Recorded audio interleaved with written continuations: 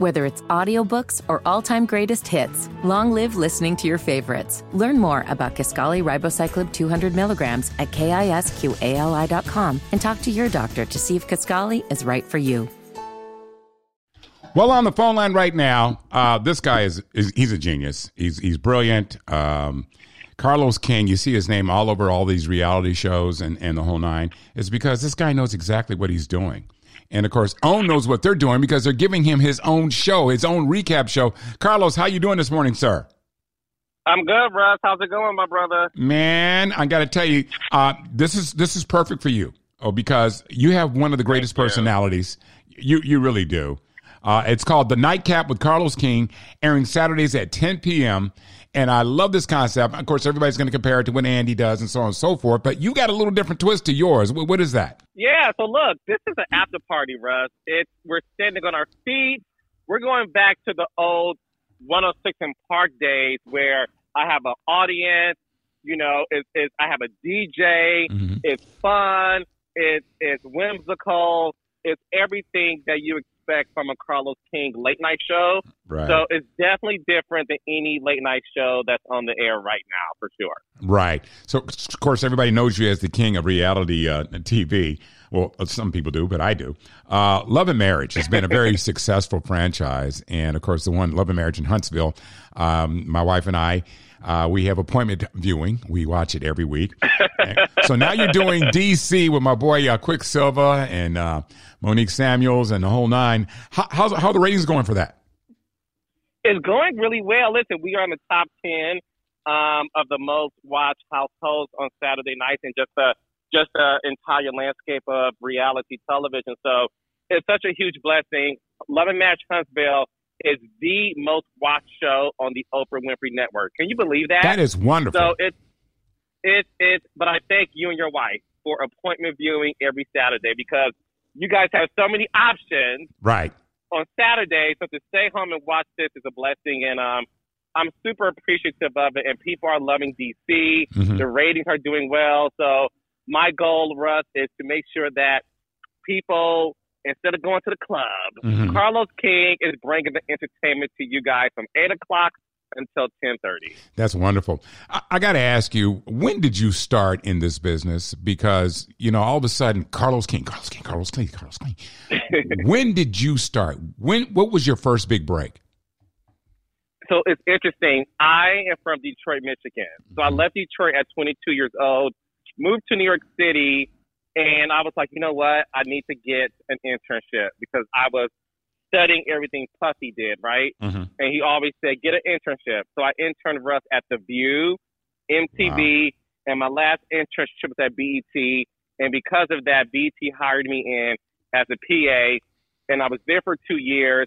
Then I got a call to do this new reality show called The Real Housewives of Atlanta. And I would say that was my big break into being now called the king of reality TV. See, here's the thing, guys. Did you hear his travel? Did you hear the work that he put in? He was a PA. That's an assistant. It is a great job to have because if you get in there, you can learn everything about what everybody does. And apparently that's exactly what you did. Because when you talk to people about Carlos King, they just say, Carlos is cool as hell.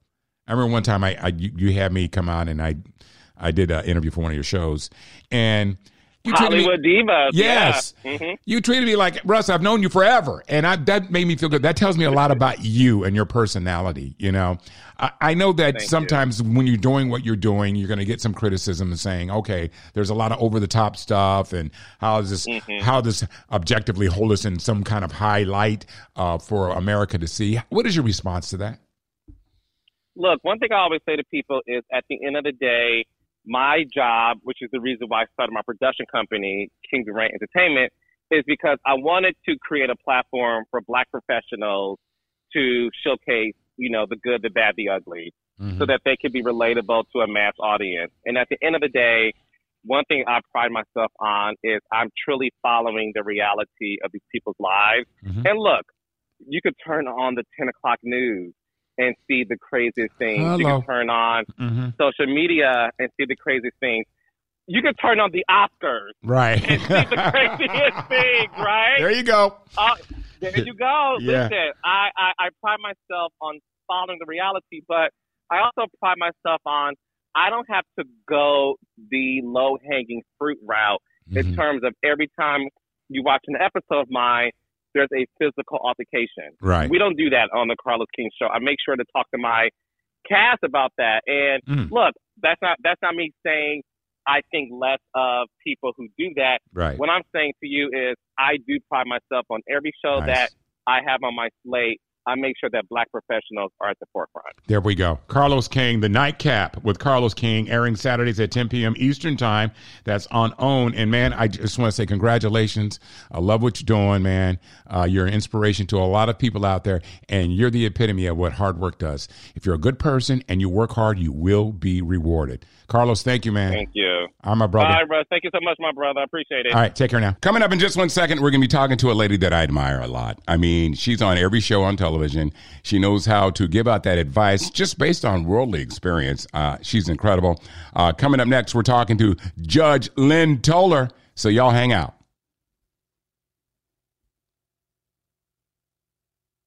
On the line right now, Judge Toler. Whenever you need some common sense spoken to you, you can turn on just about any show, and she's going to be on there, giving her POV. But Commit or Quit. The finale is tonight, and, of course, that's on WeTV. First of all, I just want to say good morning to you, Judge Toler. How are you doing? I'm doing well. How are you? I'm just fabulous. I mean, Commit or Quit is one of those shows that we DVR. My wife and I, we have a night where we watch all of our favorite shows. That's one of them. Marriage Boot Camp. You name it. Anything that you're on, you've made it a lot better. So I just want to say that. Thank you for that. Oh, you're welcome. The season finale tonight, you are coming back for another season, I hope. I should hope so. It depends on how many of y'all watch it. Right. It's a good show. It really is a good show. I mean, you get to sit up and watch people do their everyday thing. And then, of course, you provide your wisdom as to whether they can stay together or not. Has there ever been an instance where you told people to quit and they just like, okay, yeah, we're going to stay. Never mind what the judge said. Well, they said they were going to quit. She moved out. And like when a week later, she moved back in. You know, the show is about that situationship that you can't get out of. People can be dating for 6 and 7 years. They can't decide to put up or shut up. And in helping them do that, I try to teach everybody some lessons about how to be successfully together. And Commit or Quit was kind of like an answer to when I'm on Marriage Boot Camp, everybody says, why can't you do what you do for people on Marriage Boot Camp for regular people? So Commit or Quit was my attempt to do just that. Right. You know, you have such a world experience because I sit up and I listen to some of the bits and nuggets of information that you give people. And I know you can't possibly have gone through all that. Are you trained in psychology? I know you have a doctorate in law, but not to say that you have to be trained, but is that something that you've studied or, you know, or is this just life experiences where you'll be able to shed this information with people or share it? There are a lot of different levels to how I got to be able to know what I know. Number one is I had a very emotionally intelligent mother. I mean, she was very good at reading people, and she taught me all through my life about how to take my emotions out of the situation and read other people. Then I went on to a municipal court. A municipal court is when regular people do a wrong thing. They're not rapists. It's domestic violence. It's assault. It's neighbors' arguments. So you learn there for 10 years because I would arraign 75 people in one morning. So you talk to people and you learn and understand. And then my mother would come to court and tell me where I screwed up. Because I do not. Oh, yeah. She said, let me tell you what you did wrong, baby. I remember that perfectly. I was sentencing somebody on a domestic violence case, and I gave him what some judges call the acid rain dance. I yelled at him and sent him in. And she went back there and she said, let me tell you what you did wrong. She said, he's in jail for 6 months thinking about that bee he hit and that other bee that sent him to jail, and he hasn't learned anything. I said, when you have a singular opportunity to speak to people, and you have to speak to people in a way that they know you understand their point of view. You start where other people are and you slowly walk them home. So between my time on the bench, my time with my mother, and also I do a great deal of reading about the psychology of emotion in people. And my sister's a brain doctor, a neurologist who's interested in that as well. Wow. So I'm just keep learning all the time Yeah. so I can refine what it is I don't know. Well, I'd like to say it is a gift because for you to be able to relate and give information that's beneficial to people, because you can watch something like on Commit or Quit or Marriage Boot Camp, and you may be dealing with something similar to that, and usually your words of wisdom covers all those bases. I also wanted to talk to you before I let you go. I really just wanted to get your opinion and how you feel that women are going to be affected by Roe versus Wade being struck down. Oh, I think that abortion will continue. They will just be unsafe.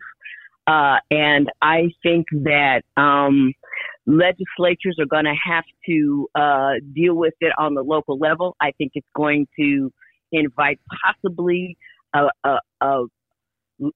it will, I think, stop up some of the red waves, because I think women are going to vote their autonomy, and it's going to change. It's going to be ugly in the beginning, but we are going to figure out a way to get past it, because too many women are going to be too hurt too often. Absolutely. To let it stand the way it is. I hear you. All right. Tonight, you guys, on WeTV, of course, I DVR, but you guys can watch tonight on WeTV, Commit or Quit, the season finale with Judge Toler. Judge, thank you. It's just been an honor talking to you, and I will be continuing to watch you because anything I can steal from you and share with other people and take credit for it, that's just what I'm going to do. Thank you so much. Oh, thank you so much. All right. Bye-bye now. Take care. Uh-huh. Bye-bye. Well, coming up next, y'all, yes, we're going to be talking to Paul Butler. He's a Georgetown University law professor. And, of course, we're going to be talking about the January 6th committee. It's been interesting, y'all, so stay right there. On the phone line, ladies and gentlemen, he is a Georgetown University professor. He's a law professor, MSNBC legal analyst, author of Chokehold, Policing Black Men, and one of the sharpest legal minds on television. Paul Butler, how you doing this morning, sir? I'm good. Hey, so listen, Paul, of course, the other day during the hearings, people are going, how much more do they need to indict the former president of the United States? Is what he's doing other than having a super temper tantrum against the law? How many laws is it against? At least 3 federal laws, obstruction of an official proceeding, conspiracy to defraud the United States, and sedition, using violence to try to overthrow the government. Because, Russ, what we heard yesterday was that Trump wanted to join the angry mob. He wanted to incite the insurrection at the scene of the crime, and he knew that these people were armed and dangerous, and he was more concerned about protecting them than he was the vice president. There was like a metal detector, and Trump was told, these people, they can't come into this perimeter, the security perimeter where you're speaking, Mr. President, because they're armed and dangerous. Trump said, they're not going to hurt me. Let them in. Because it's about optics for him. It's optics. He has this weird fetish about crowd sizes and things like that. So, I think that whole move, because they're now trying to discredit this lady Chastity Hutchinson, saying there's no way that Trump lunged at the driver because in the Beast there's so much of equipment, there's no way he can get to it. Well, it turns out they weren't driving in the Beast. They were driving in a regular SUV.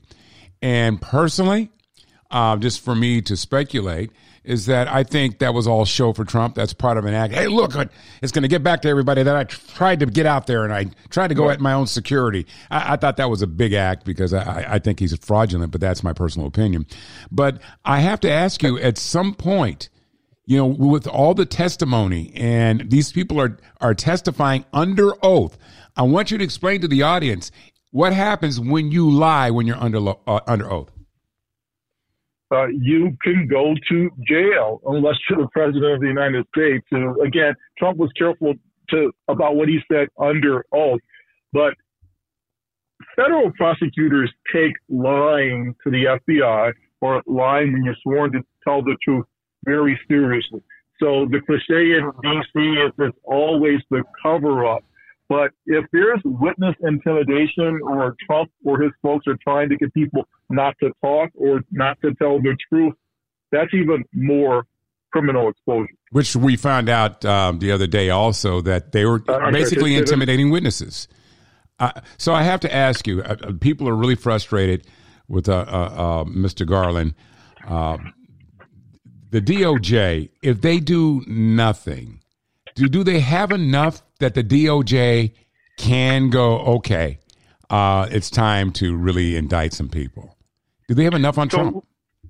Yeah. So, Russ, here are the two considerations for the Attorney General of the United States. The first is they definitely have enough right now to prosecute Trump. The question is, could they get a jury to convict? That means they'd have to persuade 12 people beyond a reasonable doubt that he did it. I think there's enough evidence. I think they're also a little bit concerned because there's never been a prosecution of a president for a crime. But the other question is a prosecution in the best interest of the country? Even if you think Trump did it, would a prosecution be so divisive that it just wouldn't be worth it? And I think that with this testimony that we heard yesterday, again, this isn't some crime committed on paper. This is blood and gore. We're talking about knives and guns that the president authorized. And so when you think about the public interest here, come on, man. Yeah. No person is supposed to be above the law. Exactly. What would the message be if Trump was allowed to get away with this? So if you're a betting man, you think that charges are on their way? It's up to Merrick Garland. It's up to the Attorney General. I certainly think that he should charge. He calls himself an institutionalist. At this point, if you're that concerned about the Justice Department and its reputation, as you certainly should be, you have to prosecute. Because if you don't, you send the message, again, that some people can get away with insurrection, with incitement, with sedition. Paul Butler, Georgetown University law professor, MSNBC legal analyst. You see him all the time. The dude is absolutely brilliant. Also the author of Chokehold Policing Black Men. Thank you so much for your time, man. It's invaluable, man. I really appreciate you educating us. Always my pleasure. All right, Paul. My brother. Take care, bro. Bye-bye. You too.